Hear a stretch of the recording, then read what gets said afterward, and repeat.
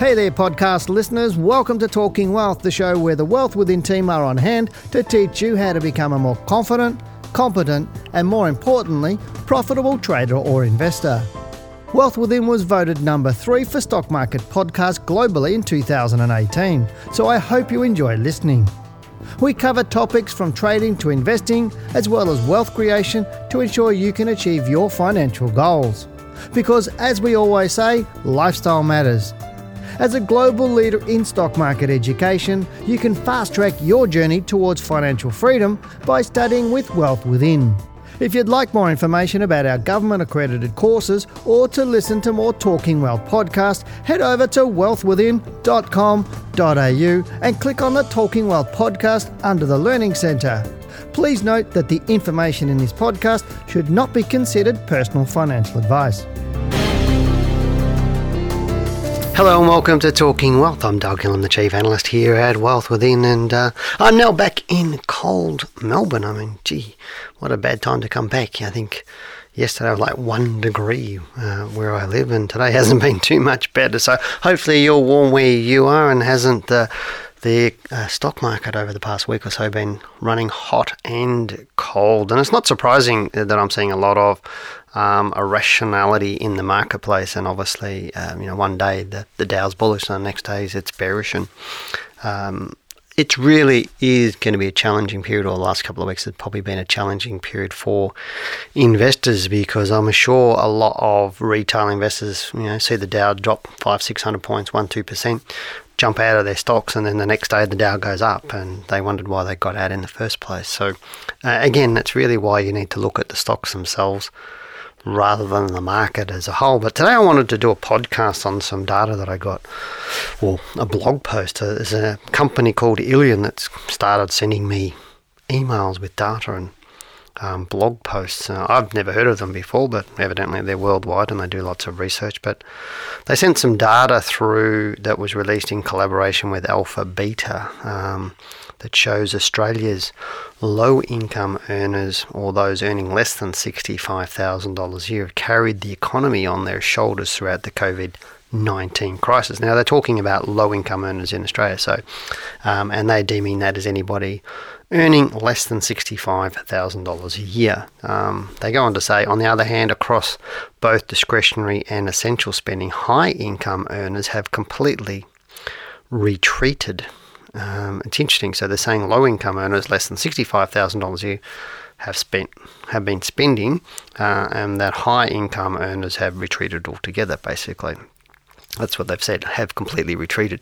And low-income earners have shielded Australia from the worst economic hits. Now, it says when first supplement payments hit the bank account, so when some of the stimulus package hit the bank account, there was a sharp increase in discretionary spending at 10% above normal levels. And at the same time, discretionary spending dropped to minus 36% for high income earners. So they said there was a 10% increase in discretionary spending, but for high income earners, they pulled their discretionary spending back 36%.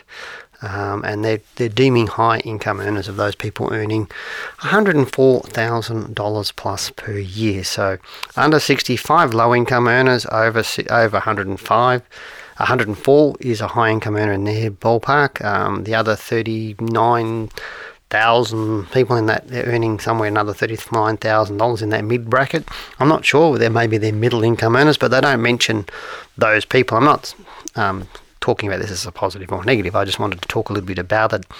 But they're actually saying that with the stimulus package that the government's getting out, what they're actually suggesting is that the lower income earners are spending it and the higher income earners are pulling back. Now, as a higher income earner myself, a lot of the stimulus package, I've been spending money for our business. For those of you who watch our YouTube channel, so just go to YouTube and type in Wealth Within TV. We spent a reasonable amount of money buying new equipment and everything else and trying to support people here. But it's interesting to see what people spend money on, because it actually doesn't go, it's only a very small blog post, and they're saying, they go on to say, we continue to see a sustained retreat, or spending retreat by high income earners. And if you factor in that in with low-income earners carrying the economy, it's a clear signal that once stimulus measures end, we're in for a big reveal. I doubt it, and this is where I'm not taking exception to what they're saying. I'm just saying it's only a very, very small picture here. They're saying low-income earners have continued their discretionary spending at 20% above November 2019 baseline levels, with high-income earners still tightening the spending at minus 15% on those baseline levels. But what is discretionary spending? And what do low-income earners spend their money on, and what do high-income earners spend their money on? So that's, to me, that's really, really the question. I know for myself is when high-income earners, a lot of my friends are high-income earners and people I know, most of us don't spend money on takeaway. We just don't.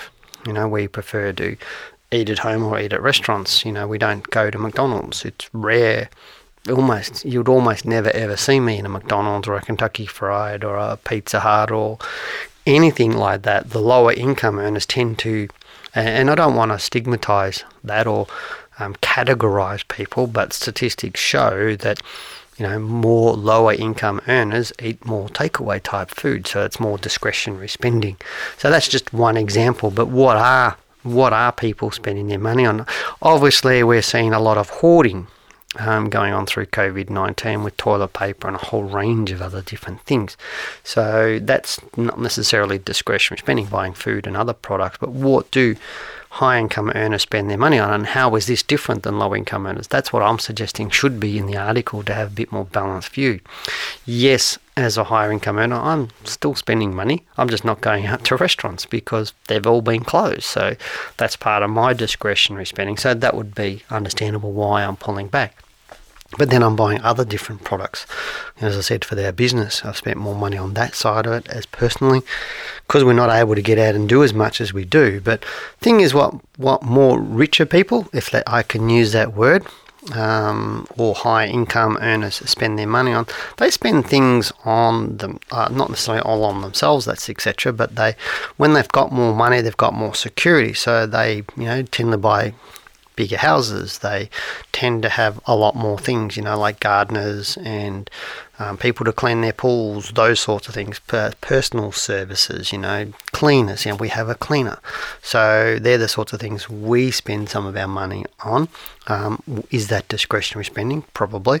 But we have vacations. Now, we're not allowed to go on vacation. Now, as you know, for the last 3 weeks I've been on the road. I've been a driving thing, but it's been partly work, or mainly work, and a bit of holiday involved in that. So I went and saw staff and clients up and down the East Coast the past 3 weeks. But we had a vacation booked prior to COVID-19 over in Europe and everything else. That got cancelled, everything. So our discretionary spending from a higher income earner, we couldn't spend on that. So that's where, and vacations tend to be higher dollar values, so therefore you'd expect the percentages of those to be different between a lower income earner and a higher income earner. So whereas a low income earner may, again, I don't want to categorise people, but let's say they eat out or eat takeaway less once a week than what they'd were before, that will be slightly a lesser percentage than maybe what a $30,000, $40,000, $50,000 holiday for a high income earner would be. And again, it's just being general here. I'm not being specific to anybody here. All I'm saying is you can take these figures and look at them and go, what is real and what's not real, and what's relative and what's not relative. Will high income earners spend when the stimulus package ends? Yes, they will. Any day people don't spend money because they're fearful, and discretionary spending is always the first thing that you cut. And people that generally have higher incomes generally are more educated. They have more percentage of people, higher income earners, that generally would have a university degree. They've got some of those bigger, higher paying jobs. Doesn't make them smarter. It just means that's where they are. They are in different types of jobs there to earn those incomes. And so what they spend money on and how they do things is going to be a little bit different than those people on smaller incomes. Now, I came from a single parent family raised up on a pension with no money. So I understand the lower income set and what we spend money on, and I know what we did. We were very, very careful with our discretionary spending. In fact, we had very little discretionary spending as I was growing up, it was lucky for us to go out and, get a soft drink or an ice cream and some lollies. That was a big treat, maybe once a week if we were lucky. But what else do people who have more money do? What do? Well, they support their children. So people that have a little bit more money and have a little bit more, let's say, disposable income, spend a bit more on their children. So they may have been supporting their children instead of putting it out in restaurants and all the other discretionary spending. Maybe the higher income people were helping their children. Their children that may have been struggling with COVID-19, may have lost their jobs, maybe not working as much, maybe not having their part-time jobs in restaurants and cafes and whatever else if they're at university. So maybe some of their money's been going into supporting their children. But also education, they're spending money on education. They educate their children probably at private schools and or their grandchildren, etc. But again, things like healthcare is another one, that wealthier people have healthcare, that sort of stuff. So, but there's a lot of different areas that people with higher income levels spend money on that would be different to people on lower income levels. That's really all I'm suggesting. As I said, I've got a lot of friends that are in the higher income bracket, but I've got just as many friends that are in the lower income bracket. They're just beautiful people because that's where I came from. I came from, as I said a minute ago, single parent household on a pension, all through my early years. So that's the sort of stuff. I grew up in Geelong, which is at that time was a low income type of area, broadly a low income area. So I understand what people spend money on. And as I said, a lot of my friends, they're not earning, $100,000 a year. A lot of friends, a lot of long-term friends wouldn't earn $105,000 a year. They'd probably be earning closer to that $65,000 area. But again, given the circles I travel in, I also have a lot of friends that are earning over $105,000. But again, you can't just sectionalise it into that. Will the economy open up once the government's spending? Well, there's going to be an adjustment period. There really will be an adjustment period because I can't see the government continuing on with the spending package. Now, we are looking at all the states opening up. Yes, Victoria's got a few more cases at the moment, but they are isolated. Yes, they've gone up. I think this morning I saw there was like 76 new cases. So still not huge in the bigger scheme of things and still fairly low. Victoria's cases are still quite low compared to, New South Wales, Queensland, those sorts of other places. And as long as it's managed well, it's not a big issue and I don't think it's going to slow down too much. That said, I think we're still going to be struggling with this COVID situation right through to the end of the year or pretty close, where we're going to get little outbreaks and then settling down, other outbreaks and settling down as they take a few days or a couple of weeks to control them. And that's all we're doing now. And I think, everybody can rubbish the government or individual state governments or the federal governments. But at the end of the day, I think broadly across Australia, we've done an amazing job. So has New Zealand. I think our governments have done so much better than the US government in managing, controlling and supporting everybody.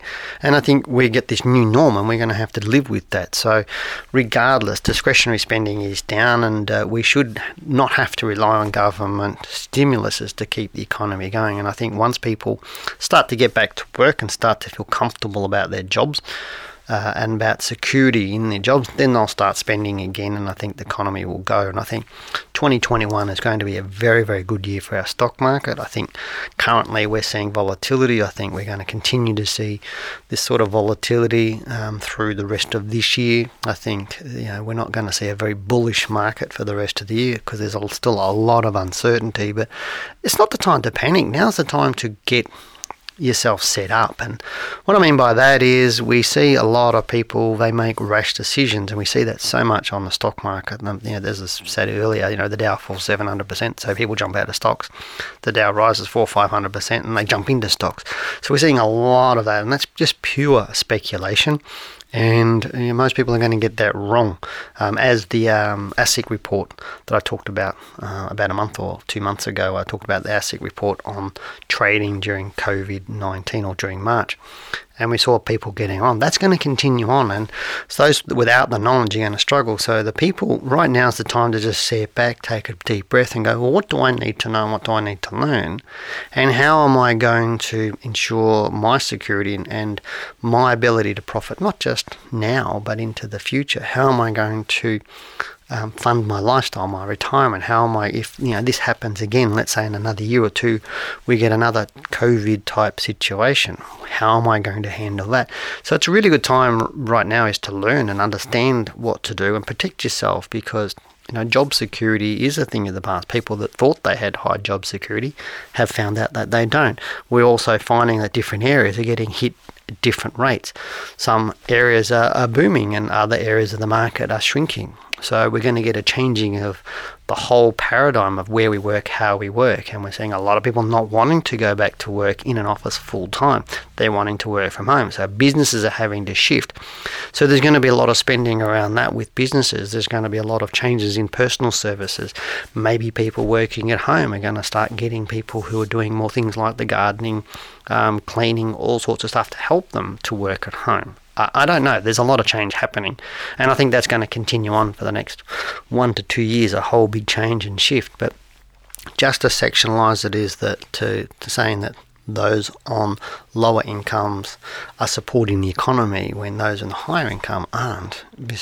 I just think it's not a detailed enough argument, and it's not robust enough, because I know out there the last couple of months I've been spending more money both personally and with our business to help people. I've been purposely going out to cafes and buying more takeaway coffees than I were before, going out trying to get some takeaway lunches than I ever used to before, just to help the local community, because I do want to see that cafe survive, and because I do want to be able to go down there on a weekend or someday when I want a coffee or when I have lunch, or or go out for a drive somewhere. Those are the sorts of things that I want to do, and I'm quite happy to spend the money to support them. And from a business point of view, there are other businesses that I need services from. I'm really happy, and I know some of the places that we have as services. I know when I've chatted to their management, they've had so many of their clients just chop them off at the knees, basically cancel their contracts or halve their contracts, and they're struggling, and that's from marketing, public relations, you name it. And yet we've not done any of that, because these people are there to support us in good times, so we should be supporting them in bad times. And it really is good give and take, and supporting everybody as a community. So to me, just be careful of some of the statistics we're actually seeing out there. So I'm not disagreeing with these statistics. I'm just saying I don't think the argument's robust enough. So I don't know. That's enough for me waffling, isn't it? I think sometimes I waffle a little bit too much. But again, when I see statistics like this, I start to question some of it. It's a nice little article and some nice little statistics, but I think categorising and putting people into little boxes and assuming that's the answer is not really the full story. So, but if everybody works together, Australia's going to come through this beautifully. I think we're going to have a nice recovery into next year. We're well placed for that. I am seriously excited about 2021. Right now, I'm still a bit 50-50 whether the market's going up or down. I'm planning for the worst, meaning going down, hoping for the best. But as I said, if you haven't seen our YouTube channel, go to YouTube and just type in Wealth Within TV. You'll see our market reports every Monday and our live Australian stock market show every Tuesday 7 to 8 p.m. You've been listening to Talking Wealth. I'm Dale Gillham, the Chief Analyst here at Wealth Within. Take care, stay safe. Thanks for listening. This podcast is brought to you by Wealth Within, a global leader in stock market education. For more information on our courses or to listen to more Talking Wealth podcasts, head over to wealthwithin.com.au and click on the Talking Wealth podcast under the Learning Centre.